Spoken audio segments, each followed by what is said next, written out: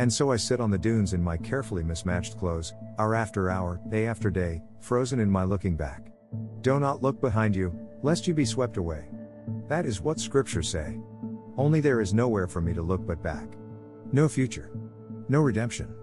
Like Lot's wife, I am turned to salt, my tired eyes trained on the blue-gray horizon, where sea meets sky, where my yesterdays met my tomorrows, a ragtag eccentric, watching and waiting for something that never comes.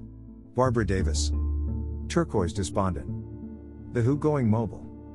Azure astringent. We are only chance visitants to this jungle of blind mutations. The natural world existed when we did not, and it will continue to exist long after we are gone. The supernatural crept into life only when the door of consciousness was opened in our heads.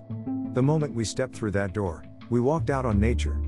Say what we will about it and deny it till we die, we are blighted by our knowing what is too much to know and too secret to tell one another if we are to stride along our streets, work at our jobs, and sleep in our beds.